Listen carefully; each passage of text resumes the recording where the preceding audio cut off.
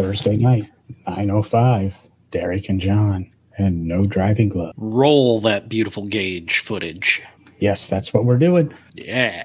If you're joining us on the audio podcast, obviously, it's a generic time of the day and a generic date. But if you'd like to watch us record the show, we record every night, or every Thursday night. Every Thursday night. At 9:05, give or take a minute. I'm sure it's a beautiful, beautiful, sunny, rainy, cloudy, overcast day wherever you all are driving, listening to us. Yes, it's a wonderful, it is the absolute perfect or worst weather that you could be driving. And at least you're not on your cell phone. Hopefully you're Bluetoothed and listening to us over your infotainment system in your car through your Bluetooth or connected USB cable. Or your Apple CarPlay and your Android CarPlay, which hopefully will not become a vehicle subscription like BMW tried a few years back for, what was it, $300 or $400 a year? You know, John, I'm actually going to guess that it will be. That one's going to be tough, but who knows? Sirius XM might step in and make that happen. Mm-hmm. But we might touch on some of this automotive subscription stuff. We've been teasing it, but the news comes out every week on. Every week, every hour. Yeah, it's something new, some new bitch, some new complaint, some new person got screwed. I've actually seen a couple, though, that it looks like people understand what's going on and that it's not really the doomsday they think. You know, actually, John, but hang on, because I just had a thought. Because you know how we have, exactly, you know how we have that is a really bad way to phrase that. But we have active fuel management now, right? So we have engines that can turn cylinders on and off. You can go from a 8-cylinder to a 4-cylinder or 8-cylinder to a 6-cylinder, whatever they deem is, the computer deems is the most fuel efficient. Do you think we'll go so far as to have a subscription for your cylinders? Like, well, you have an 8-cylinder, but you're only paying for the 4-cylinder engine. So, we'll let you run on. I'm going to doubt that that's going to happen. Mainly because we're not going to have 4-cylinder and 8-cylinder engine. Well, that's true. But we do have it with, Tesla offers it. I've got an article about VW kind of wanting to offer it. I mean, you can buy your Tesla Tesla Model S P60 and with the software upgrade, make it a P80. And actually, I read a story about a guy that bought a Tesla P60 and put, I think, a P90 battery pack in it and ran it as a P90 and then did an update with Tesla and came back. Tesla then came back to him a week later and said, hey, you have the wrong software in your car. And they downgraded him back to a P60. He's going, wait a second. So right now I know with Tesla, you can buy some additional performance. And I think some of the manufacturers that's going to be part of the deal. But, we'll save it for another day. If we stay with the ICE engine, though, I could see that happening. Let's see here. Listening while trying out together auction order of sale. To put together auction order. Ooh, what are we auctioning? Yeah. What are we auctioning, Toby? Oh, Toby, we've talked about it on the show before. Toby is in charge of the New England Auto Auction up at the Owl's Head Transportation Museum. Oh. So, big auction coming up, and he is getting everything ready for it. Mm-hmm. What do I want? So if you're looking for, if you're in the market, you're looking for a good auto auction, head out to Owl's Head, Maine. It's just a short drive. Believe me, I've done it before. Very short. Anyway.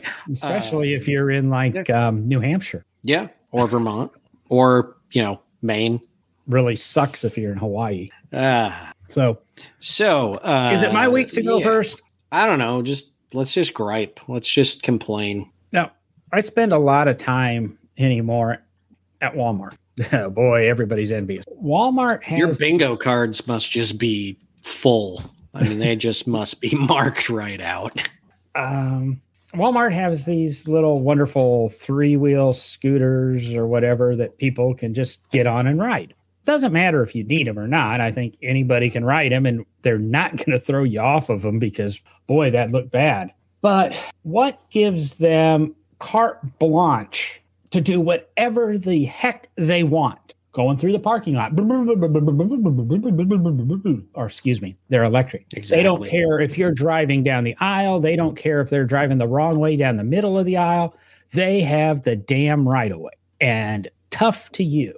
If they're in the store, see, it's motorized, so I still feel it's a car gripe. If they're in the store, you have to get out of their way, period. It doesn't matter. I had one, and this is kind of where the gripe came up.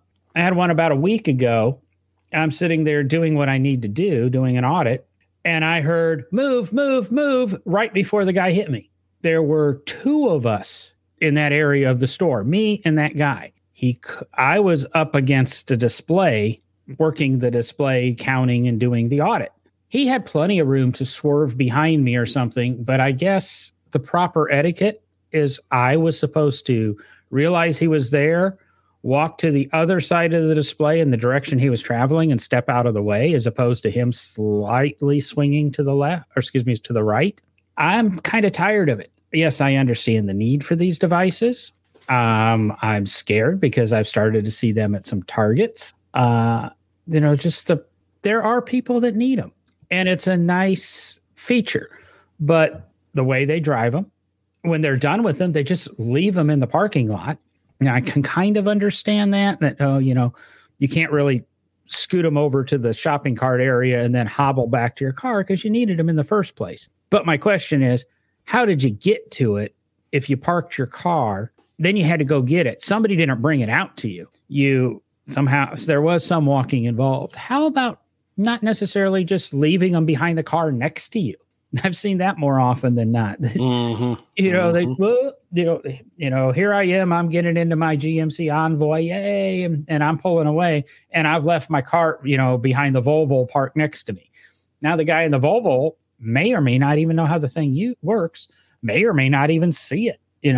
Let's just get along. I mean, do you mean actually have some like common sense and be considerate? Is that what you're trying to say? Yeah. That's my automotive gripe, and I'm gonna hit one of these days. Tootling along behind you. You don't really see them, and they pull. You don't hear them. Just drive right behind you while you're backing up, which I think I bitched about that before. Cars that just do that. Mm-hmm. You're backing out of a parking spot, and nobody swerves, nobody slows down. They expect you to see them. And I'm assuming they think everybody's got rear view cameras except them, because they're usually driving, the 94 S10 or something that's all clapped out, probably hoping the insured person hits them. Yeah. Well, see, they're hoping their coffee can muffler and loud exhaust is enough to warn you they're coming. But I was in a parking lot today, and it was cool, and I tried to get the picture. And if you start watching Instagram, I decided I drive 3,000 to 4,000 miles a month. So our Instagram is going to become a little bit more active. We got a contest we're going to start throwing on it in the next couple of weeks. But I'm starting to take pictures of the interesting automotive or transportation things I see during the station wagon I spoke about a few weeks ago, the 78 Grand Marquis station wagon. I took a picture of today. It's still for sale. Same lot had a crew cab, square-bodied Chevy long bed. So I took a picture of that. That stuff's going to start showing up. But I pulled into a parking spot today, and across from me was probably a 92 to 95 Jeep Cherokee. And then next to it was an older Ranger, the flat front Ranger from the 90s. And then next to it was a Pontiac Aztek. It was just like pulling into the parking lot, back in 93, or I guess it'd have been 2000 with the Aztek there. But I was going to say, but really putting the Aztek a little early there. It was kind of cool. And then as I'm walking in, I almost stopped and took the picture reverse, because the Aztek was parked facing a Buick Rendezvous SUV. It's scary how much those two look alike. If you just curve the Aztek or you sharpen the angles, it's the same damn truck. But we don't make fun. Walter White doesn't drive a Buick. Well, the Buick's rounded out, has better lines, smoother look, and all those good things. And it wasn't one of the first of its kind to have radical design, right? So there's nothing to make fun of. There's nothing to go, whoa, why did they do that? That is hideous. Aztek was such a groundbreaking truck, and I think people will. I honestly think it'll become a collectible, kind of like along the lines of maybe a Corvair. A little controversial. We'll still have some desire. It'll still be worth keeping. I don't know if I'd go Corvair. I might go Edsel. Now, see, I was going to say that was another. Well, Edsel was another one of those. The design-ish, people didn't really like the design. They didn't like certain things. So, Corvair was more, the whole Ralph Nader thing that kind of led to all the issues there. I don't know. That's just my take on it. Yeah. See, I was even going to disqualify the Edsel in mine because I think the Edsel, was a design failure. People hated it. To this day, I don't see it getting a lot of respect, but the Corvair seems to have come around and become a lot more respectable in that. And like I said, the Aztec has created this whole genre of cars. I mean, the BMW GT things and Mercedes, and they all have these 4-door slope back SUVs. I mean, even Porsche makes the Cayenne, and I think it's called the Sportback or something, which doesn't make any sense. None of these make any sense. Why buy an SUV and then cut out half the cargo area because you slope the back? That's just me. I don't understand. It must work. They must sell. It's cool. It's profitable. Sorry, I pronounced profitable. So where are we going, Derek? Have you seen any of these? Oh, I didn't know if that meant it was my turn to complain. No, I thought we waited to the end of the show for you to complain. Oh, okay. I'll wait. I'm good to wait. It lets it stew inside of me and really build up so I can get the anger. What was the? I was looking for some of the little news articles that I had seen that popped up. Yeah, I was going to say, I think tonight we're going to chat about some recent automotive news. Because something popped up. There's a couple more things. Like I said, this automotive subscription stuff changes so much, and there's so much to talk about. I'm sitting here. It's the kind of stuff I'm dealing with here, guys, trying to put the show together for that. And I promise you, next week I'm going to have it completely organized, and we're going to do a full show. But Toyota key fob remote start will now require a subscription fee. A monthly fee for car features. It's coming. Apple CarPlay for BMW models. Here's a quick look, which was subscription. VW in the near future. Customers could turn on performance, luxury, on and off for a fee. Want to download more horsepower to your car? Car companies could start charging monthly fees for common add-on features. Car companies stand to make billions by charging you monthly fees for add-on features like heated seats. Fiat has come out and said by 2028, 2029, they expect $20 to $25 billion a year in revenue subscription. What else do we have here?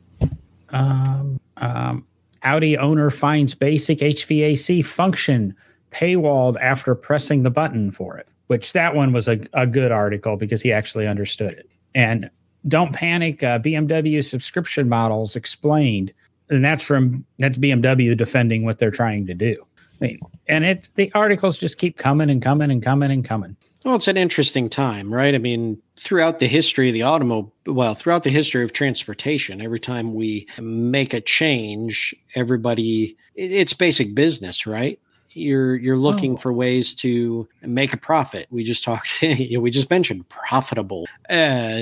And so, here we are, we're moving from, number one, we're going to be moving from internal combustion, most likely, to electric vehicles and everything that's happening there. But also, we've seen it in the past 2 decades that a good sector of the automotive industry they're losing profit margin, right, on cars, and they're trying to find ways to make money. So why not make every option something that they can make money on? And it's just common. I think it's just common development and progression. Honestly, the more I read about it, when I first read about it, it was horrible. I thought it was a bad idea. The more I read about it, the more I'm beginning to embrace the idea. I think what I'm saying is, we touched on it a few weeks ago. Manufacturers are going to be able to build the cars. Every car is going to be the same, which will make them easier to service, easier to train the dealer techs. You're going to pay a price for the car, and then you pay for the options that you want, kind of like you do now. You might, when you buy the car, pay a few $100s and you have this option as long as you own the car. Or you might elect to do it at whatever it is, $9.95 a month for this, $16.95 a month for this, and add $100 or $200 to your car payment. If you're able to kind of do that because with Sirius XM, I learned they cannot finance subscription costs into a loan. It's some legal thing, but I'm sure they'll work around that. But you're going to be able to do that. Then the next guy who gets your car, when you do your trade-in value, none of those options are going to matter. Your trade-in value will be on that car. And then that car goes on to the next owner, and maybe the next owner doesn't want heated, or maybe the next owner wants 60 more horsepower than you had. They can subscribe to it, and they can they get to, even as a used car, get exactly what they want. You're going to start buying, you'll just start buying this entity. And then when you get it, you choose what you want. And I think you don't have to then go, I really want to get XYZ car, but I really want it with air conditioning and heated seats and power windows and power door locks and remote start and, backup monitoring and cross traffic alerts, but you can't find one with all of that stuff. Now doesn't matter. You can go out and buy any XYZ car, and for a couple of bucks, you can add it to it. So all you've got to do now is choose the color. I think something else on top of this is that, and I think we've mentioned it on the show before, that I've talked to a number of people I know in the dealership world, and I'm pretty sure, John, you had reinforced this the last time we talked about it. Most people in the dealership world right now are saying, pretty soon we're not going to have dealerships. We're not going to have what we think of as the dealership today. It's going to be a different experience. It's going to be a totally different program of buying cars. And I think this plays right into it, because you build every car the same other than the color of the exterior and interior. You don't need a dealership. You don't need to have multiple different versions of the car or of cars out and a place where people go to order their car to be built, right? Which is what you do with the dealership. If you don't like anything on the lot, you go, well, I really want to buy a Silverado, but you don't have the one with my options. And so I'd like to order it to be built, and they write it out, they use their allotment and they get it ordered and so on and so forth. But coming down to something like this, where again, every car is built the same, all the options are in there. It's just a matter of a switch that's going to turn them on or off with a subscription. You don't need what we think of as the dealership network that's out there today. So the dealership network will change into service, and they might have one of each model, and you can't buy that. Everything's could go to order. And the funny thing is I remember when I was reading Iacocca back in the 80s. So one of the first things he did with Chrysler to bring it out of the bankruptcy and all that it was in, or to save Chrysler, was he stopped pre-building cars. Every car you bought from Chrysler in the early 80s was ordered.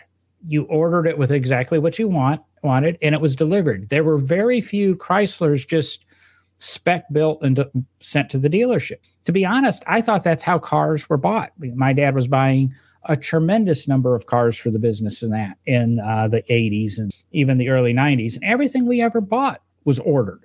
Nothing. I can't recall any time we've ever walked into the showroom and bought a car and went home with it. And I think that's what, again, like you said, that's what we're moving to. It's going to be, you're going to have, we'll use Tesla, for example. You're going to have a Model S, you're going to have a Model 3, you're going to have a Model X, you're going to have a Model Y.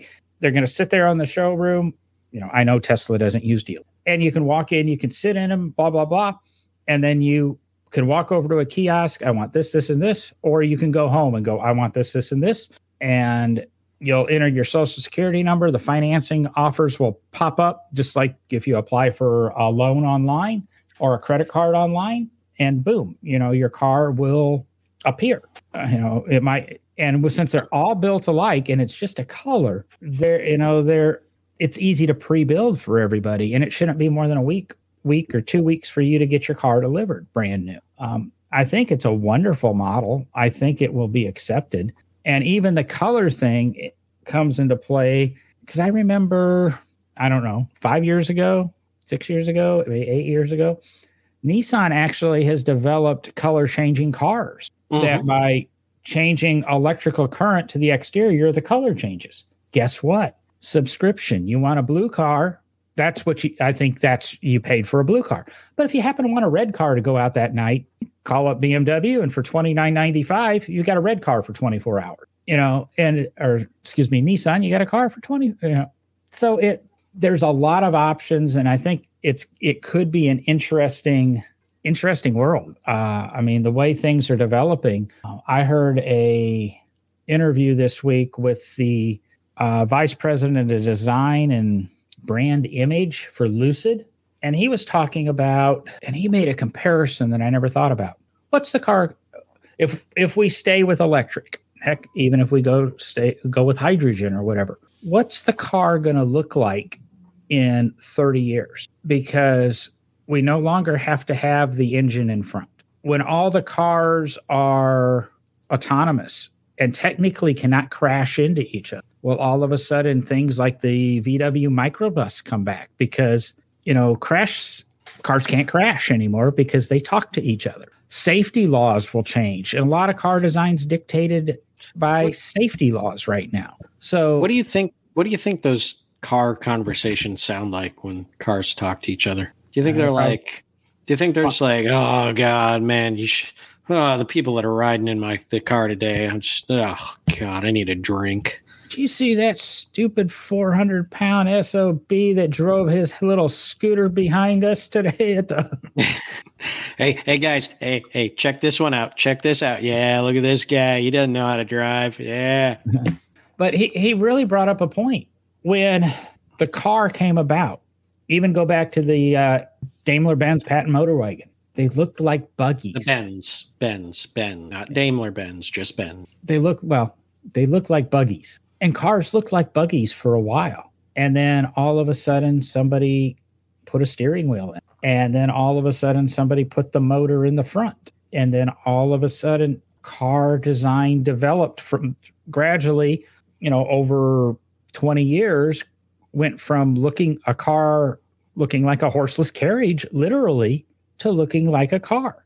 And kind of Henry Ford dictated it. The motor goes in the front. This is where everything goes. The driver sits here. And that's what cars have looked like. Now, when we take away the safety parameters, we take away the fact it has to have an engine. We take away the fact that the motors that propel it can be mounted on each wheel. We open up all these new options. I mean, yes, the Ford Lightning looks like a Ford pickup truck, looks like an F-150, but it's got that frunk in it that is amazing. I mean, tons and tons of storage space. Now you've got a pickup truck that has a weather-tight storage compartment and the massive bed. But who's to say that you can't move the driver compartment all the way to the front of the truck and now end up with a 12-foot bed or something? Oh, sweet. The Econoline trucks. Exactly. They could bring back the Econoline. Yes. Give me a call, Ford, if you... The reason we don't have the Econoline, the reason we don't have the VW microbus that we used to have in the 60s, front end collision, because when you had an accident, the second thing to arrive at the accident right after the front wall of the van was your feet. And you can't quite do that and have crumple zones and everything. That's why vans have all went to the longer noses. And such, you don't really have that short stubbiness anymore. Nothing flat front. What was it? The old Toyota minivan from the mid '80s. Mitsubishi had one. Yeah. They had tons of these little things. What's the little? Is it the Delica or whatever? The little Japanese van everybody loves. Can't have that anymore. Yeah, and then was it one of the was it Daihatsu maybe that had the flat front little trucks, the work trucks? Yep. That ran around? Mm-hmm. I mean, as close as you come now, and I don't know the last time I saw a new one, is the Isuzu cab overs that they put the box trucks on. But then again, those trucks don't have to submit themselves to crash testing like cars do. So they don't have to be built to those safety standards. So it's really, I never really thought about it, but listening to that interview, it could alternative fuel it's be going to really change cool thing in transportation. Yeah, it is. It's going to change everything. I mean, you can see it already, but I mean, look how far the automobile has come in design in 100 years. From 1922, when cars didn't any longer look like horseless carriages to today. There's massive design change. And yes, a lot of it is safety and everything, that has gone into that. But it's also aerodynamic styling. It's just overall design for appeal, right? So people will actually buy the car. They like the look, the styling, all of that. But you're right. Anytime, look at the massive change in what the Corvette looks like from the 7th generation C7 Corvette to the 8th generation Corvette, because we moved the engine to a mid-mount situation. It's a midship, and you now have a shorter front nose. You have better, and one of the biggest things about especially mid-engine vehicles or rear-engine vehicles, you can shorten the front end up and you have better visibility for driving. Now, if we have autonomous vehicles, we don't necessarily need that better visibility, right? But it impacts all of the design. It's not just, we moved the engine or the power plant, whatever we're using, to the back of the car again, which is really where it started. Okay, so, well, actually, I guess the very first car, the Cugnot, started with it out front, and then the Benz put it in the back. But anyway, long story. It's not only getting rid of all that mass out front, but it's also from a design perspective and, just safety and visibility, it improves that as well. So it's going to be another one of those massive leaps in design and styling and all of that once we start figuring these things out. And you can see that looking back at, I will say, looking back at electric cars throughout history, they almost always looked different. There were some that looked like internal combustion engine vehicles because they thought it would sell better if you looked like you had an internal combustion vehicle. Specifically thinking very early on, the 1909 Baker electrics, they actually made them with a hood out front to look more like an internal combustion vehicle than an electric. And over time, there have been companies that have converted internal combustion vehicles to electric cars. So they still look like an internal combustion vehicle, but they're fully electric. But the majority of electric cars have totally different styling than the internal combustion vehicles because you have more ability to, play around with them. At present, I disagree with you. A Tesla looks like an internal combustion car. A Fisker looks like an internal combustion car. A Lucid looks like an internal combustion car. And a Rivian looks like an internal combustion. But why? Because right now, that's what we accept. That is what we accept. And that's, as I was saying, over time, that has happened where electric vehicle companies have done that because it was more acceptable and they thought they would sell better. And we know from the EV1 in the 90s with GM, which still looked pretty much like internal combustion engine, but was quite a bit different. Amazing car for the coefficient of drag, but we have learned within the last, I would say, 30 to 40 years that right now, at this moment in time that we're in, a radical design change of an electric vehicle that looks nothing like the cars we drive on the road today, at least by Americans, is not going to be well accepted. But I don't know. Like I said, it's just something that I had never thought about is, the freedom of styling, because all of a sudden now we could have effectively a round car where people just kind of sit in a circle with a table in the middle. We could have cars that you get in and the front row faces the rear row so that you could talk to each other because the car's driving itself. You eliminate that icky thing of driving your car. The design possibilities are endless. I mean, you could have front entry, rear entry, and sit long ways like you do on a bus or something facing each other. It's like you said, we're not going to jump into it right away. At some point, one of these manufacturers is going to come out with something that is a little bit radical. And I'm not talking Tesla, let's design a car with a straight edge or a pickup truck with a straight edge. But it's, like I said, I just never really thought about it. And it's interesting. The other thing this guy said is he sees full autonomy usable vehicles possibly by the end of this decade, when I think a lot of us are thinking, at least a lot of us my age are thinking we won't see full autonomy maybe in our lifetime. And this guy's saying we're probably 10 years away from it. Of course, I think Elon Musk has been saying we're 2 years away from it since 2012. So we'll see where it goes. But well, the other thing too, like you talk about seating positions, but it also, I mean, you think about it, there's not really going to be a forward and reverse in vehicles anymore, because if they're autonomous, if they're electric, they could go either way. I mean, they could drive one way, stop, and then just go the other way just as fast. So, it's not even a matter of, I mean, you don't even need windows in a pod vehicle anymore, right? You might like them to be able to see out, but would we really need them? No, because you don't need the visibility. You put your cameras on it so that you have a video image of the outside world. Yeah, you could just have like TV screens inside, and I want to watch what's outside, and then you go, oh dear Lord, I don't want to see that. Let's change it to a movie. Oh, this is the same damn drive I do every day. Let's go ahead and watch a Sight, because I had a reference to Sight. Oh yeah, I wonder where we are now. Oh God, we're in Gary, Indiana. Okay, let's watch something else. Oh, Gary, that's not too bad. But I mean, like I said, driving to Barrett-Jackson one year, and you're driving west, same damn mountain range, and almost the same size for 12 freaking hours. You go, yeah, it might be. I think I want to watch the ocean. Yeah. So.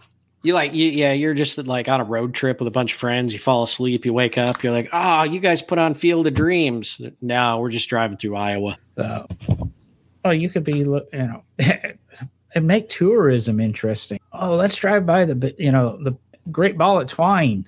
You could just, no matter where you're at, you push the button and the image comes up. Oh, look, the Great Ball of Twine. You could just be sitting in your driveway in your car. Hey, all right. Never have to go anywhere. But it's interesting because think of all the science fiction movies that are out there about the future of automobiles, or not necessarily. That's not what the theme of the movie is about or anything like that. But automobiles are heavily used in some of these sci-fi movies, or what we think the automobile of the future will be. There's a lot of movies where there's some type of screen playing inside of those vehicles, and there's usually some kind of advertising or something going on, right? Yes, but they all have the traditional seating positions. That is, they all have the traditional entry. I think. Huh? I'm trying to think of all the different movies and the vehicles that have been in them. So I'm trying to hopefully get one in mind that I can say, you're wrong, John. We know that's impossible. John is never wrong. It's an impossible mission. Is that what you're saying? No, I don't believe it. You're trying to bring chaos to the show. Would the report on that be from the Minority, John? No. Minority Report, truthfully, is probably one of the scariest. It's a book, number one, but number two, scariest movies about the future of technology. Just if you haven't seen it, watch it. That's all I'm going to say. Boy, that's one of the stupidest comments I've heard in a long time. What? Minority Report. It's one of the scariest. It's a book. Movies that I've ever seen in the longest time. Is it a book or is it a movie? It was a book first, then they made the movie. Yeah, okay? All movies are a book first. They call that a script. It was a published book that people could read that was eventually turned into a. All right, you know what? Let's just. We're done. Wrap the show. No, we're getting close. I mean, but like I said, the design aspect of that, all of a sudden, let's jump into that. Where is that article that I had though? It'll be cool. It'll be very, very interesting and cool. And I think what might be fun is when we start lining up our guests for the show. I have one particular guest in mind that we're going to get on the show, who is a retired designer from none other than General Motors. It would be an interesting conversation to have with some of the designers we might have on the show. Where do you see the future of this going? It will be interesting. I think it's a good question. Anytime, there's a couple of guests that I'm planning to have on to help that are muscle car people that have some feelings about the transition to electric and things like that. And just to see if they've even considered, because it was such an enlightening conversation with the gentleman. And it was on, I'll be honest, it was the latest episode of the Inevitable Project podcast with the guy from Motor Trend, Johnny Lieberman. And I'm actually going to try to pull some strings and see if we can get Johnny on the show.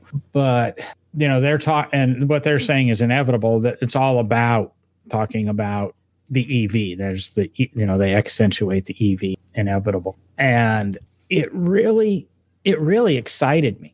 I mean, I kind of like the electric car, transition because it's different. I like different. I like the idea behind hydrogen. We've got an article on, why the Wankel engine is probably perfect for hydrogen and things like that. But all of a sudden, when we came to design and how autonomy could lift these safety regulations and open up design to the car world again, all of a sudden, my heart changed just a little bit when that came about. Yeah. I mean, I like my gasoline engines, and I can't remember. I heard something start up the other day and I go, man, that's a good exhaust. But we've had 100 years to design the car, and we've designed some pretty damn good looking cars in, 100 years. But to be able to open the sheet of paper back up and say, here you go. And, here's your limitations. You need to have enough wheels to keep the thing balanced, and you got to have a place to put the batteries. Yeah, but in the end, what does that come down to? Enough wheels to keep it balanced. You really only need one to keep it balanced if you got gyros. Yeah. So if we start using gyroscopes, we could have one-wheeled vehicles again. Or not again, but... I can't see, I say I can't see that, but there you go. Radical design. That table in the center of your round car all of a sudden hides that wheel. Yeah. Hey, we have, and I'll, mixing work with secondary work / pleasure. I don't know.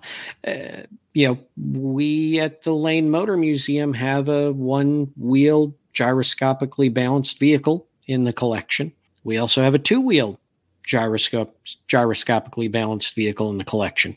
So it's not that it hasn't been done before. Yeah, I was trying to see. I've got a picture of that somewhere here. You're talking about the Gyro X, the two-wheel? Yeah, the red one, I believe. Yeah, the red one. Yep. And talking about, there's a great example talking about changing the layout of a vehicle and how it can be designed and what designers' minds can do. Gyro X, one of the main people involved in that project was none other than Alex Tremulous. Of course, Alex Tremulous, famous for being involved in the design of the Tucker, and also did the paint scheme on some of the astronaut Corvettes, a prolific industrial designer who worked heavily in the automotive industry. I don't know where that picture is. I've got so many. I've got a really nice hard drive that has all of these organized, but I don't have it hooked up in the new office studio yet. So I guess we're going to have to do without it. I guess I could probably just Google it and put an image up. Yeah. Or whenever our audio listeners get to where they're going, pull your phone out, type in Gyro X Automobile, Lane Motor Museum. You'll see what we're talking about. Yeah, it's probably the best thing to do. Putting a picture up really is rude to our listeners. Yeah, I'm going to give up looking for it. Oh, so might end up being with a short one tonight, Derek, but what is your weekly annoyance? Oh, I don't know. I could probably stretch this out for 20, 30 minutes. You really want to know what it is, Jeff? Button. It's actually very in line with your complaint for this evening. Mine is simply people. Just people. Especially rude people, inconsiderate people, people who don't care about their property or other people's property. And I'm specifically speaking of property in the fashion of the automobile. And this really rubs me because, I typically buy slightly used vehicles. I personally, Derek, as a person, I have never bought a brand new vehicle for myself off the showroom floor or the dealership lot, whatever you want to call it. Now, my wife, Christine, we got the kids, when we started fostering, now, of course, have adopted them. We bought a brand new 2020 GMC Acadia, which we've talked about on the show before, right? Mm-hmm. But this is a 2020 Acadia. We have had it for roughly 2 years. Okay, somewhere in the 2-year mark. I don't remember exactly when we got it. But in that time that we have had it, it has 4 noticeable door dings. And what really got me on this topic is last night I happened to be looking at the Acadia while we were parked in a parking lot. And I was like, why that the rear quarter panel on the left side, right in front of the taillight, just didn't look quite right to me. And I'm like, what is this? So I went over to the other side and I looked and I come back to the other side. Sure enough, there is about a 3 to 4 inch long crease and dent where someone just just slammed their door into the side of the Acadia and put this wonderful dent in the side of it right in front of the taillight. And, like I said, there's other small door dings, but then also it wasn't that long ago that maybe a year ago, roughly, I want to say that, a person just changed lanes into the side of the car, brand new car. And we obviously, I try to take care of cars and keep them pretty nice because I believe in keeping the cars nice and keeping their value and all of that. But it's the other people out there that have no care. They're not concerned. It's like you said, John, it's just people are like, oh, I don't care. It's not my problem. And they just drive into the side of your car.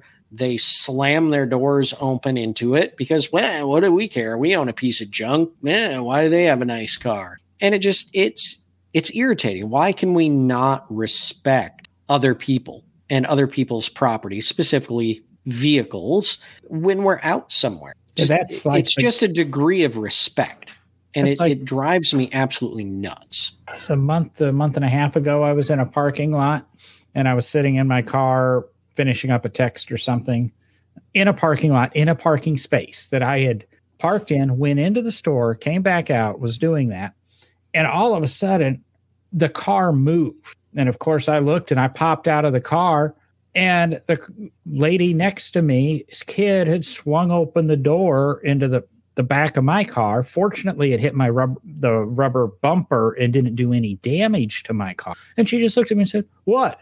I said, "Your kid just hit my car." So, and I've been in situations like that because most people won't do any. I had a guy I was following down the interstate when I lived in Kansas. And I think I was in Missouri or something. And I was driving my dad's Dodge Ram. It might have been right before I moved to Kansas. So it was like a 3-year-old truck. He had just replaced the windshield. It's almost like he got the windshield replaced. I got in and was driving to Kansas, pulling the trailer I think I was trading a car. And following this pickup truck with a trailer with a whole bunch of crap on it that wasn't tied down or anything. And something flew out of it and shattered the windshield. Well, I chased the guy. I didn't chase the guy. I followed the guy to the next exit. He got off at the exit. I followed him in, and he was going into an antiques mall. And I went in, and I finally caught up with him and said, "Hey, sir, you broke the windshield on my truck." And he goes, "What do you mean?" And just didn't give a flying. And he said, "What are you going to do about it?" And he just walked on in. So I called the cops. The cops actually ticketed him for an unsecured load. And he had, I can't get into the details too much. He ended up having to reimburse the insurance for the cost of the windshield. So people just act like you're not going to do anything about it. So why the F do I care? It's more people need to do something about it, and maybe people will care. But I know people walk out into a parking lot or something and their car's wrecked, dented or, taillights smashed in or something because somebody just, oops, I hit it. And it just, I had that happen with my Mazda Tribute 10 years ago. I'm parked at my apartment, gated community, so they know everybody who comes in and out. I'm parked at my apartment. I'm asleep. I get up the next morning, and somebody had done something to my car where they had hit it, shattered the taillight, put a hole in the bumper, crumpled the side. Of course, the apartment complex, the gate never worked, and they had no video but come on, show some. It's the old saying, we can't have anything nice. So. Yeah, well, and it's also like, I guess we're kind of preaching to the choir here, right? Because everybody that probably listens to the podcast feels exactly the same way. But it's a major problem with the lack of respect that I think Americans tend to have now. And also the complacency of, and I've heard it. I've heard friends say it. I've heard random strangers say it. Well, yeah, that's what we have insurance for. That's such a passive attitude. Like, okay, yes, I get that we have automobile insurance. And here's another thing.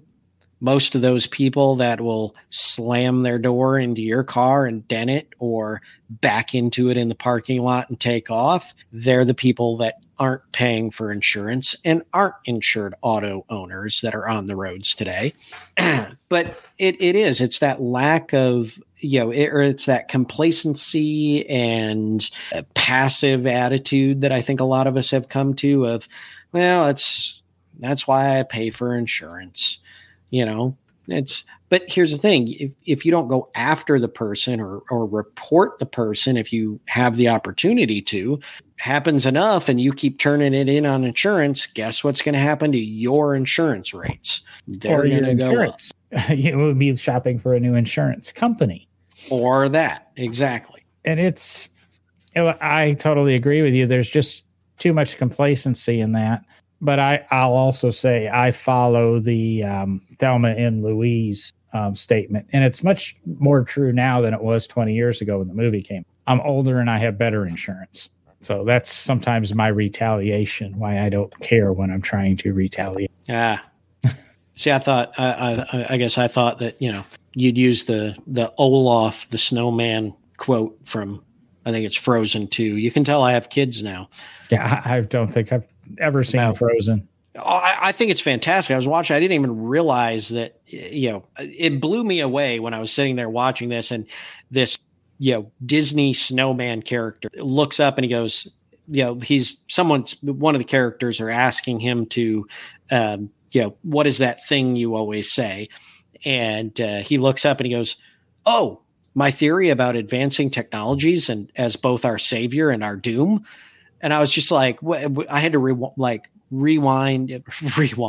I had to back the DVD up and, listen to it again. I'm like, did he really just say what I think was said about advancing technologies? Oh, here we go. Maybe my new favorite technology, a Disney children's movie. For those watching the video podcast, I found the picture of my Mazda Tribute the way I found it, the broken taillight, broken bumper. Looks like your blinker fluid leaked out a little bit too. Yep. Now I do comment, there is a handicap symbol on the bottom. This apartment complex that was no longer a handicap spot. They had removed all the signage and all of that. And I kind of had my own private little spot. It was on the corner. I had my Porsche in one parking spot and I had that there. But at least they took it out on the Tribute, not the Porsche. Yes. That was a good little truck. That truck with my 6x12 enclosed trailer, best truck trailer combination I ever have owned. That truck pulled it just fine. I don't know why I got rid of that stupid. I don't know why I get rid of because you have a problem, John. Because you have a problem, John. I'm doing a problem. Doing really, really good with the Mini. I've had it over a year now. You might need rehab. And I've had it over a year, and I haven't really considered selling it. I've even considered buying extra warranty on it to plan to keep it longer. But well, we did end up making that 60. See here, 9 more seconds. We're at 60 minutes. I'm saying that now. And then when, of course, I edit this for the audio show, you audio listeners, it's wonderful. We usually go about an hour 5 when we're recording. And I push my little truncate silence. And it usually drops the shows down to about 52 minutes. So I guess Derek and I take long pauses. See, for the video, it's that dramatic effect, right? You pause and you think, and you're going to come up with something profound to say. Yes, but I and then you just put it out there for the world. I truncate anything longer than 30 seconds and it gets reduced to 30 seconds. So, I mean, there's still some long pauses left. But I cannot believe that either of us pause for over 30 seconds. That seems, I mean, maybe 5 to 15. 15's even a stretch. I watch the counter when filming. I feel like 30-second pause is rare when we're in this, but. Well, promise next week. We're going to dive into car subscriptions. We've got a couple new things coming up on the Instagram feed. Like I said, I'm going to start getting some more pictures up there. Instagram's going to become busier. So that's, I think, No Driving Gloves on Instagram. But go to the website, nodrivinggloves.com. Buy us a coffee if you felt we gave you some value tonight. Probably didn't tonight. Apologize. And like, share, subscribe, whatever you want to do. If you're watching us on YouTube, subscribe to the podcast, follow the podcast. But all the links to everything, all the videos are on the website. All the audio shows are on the website.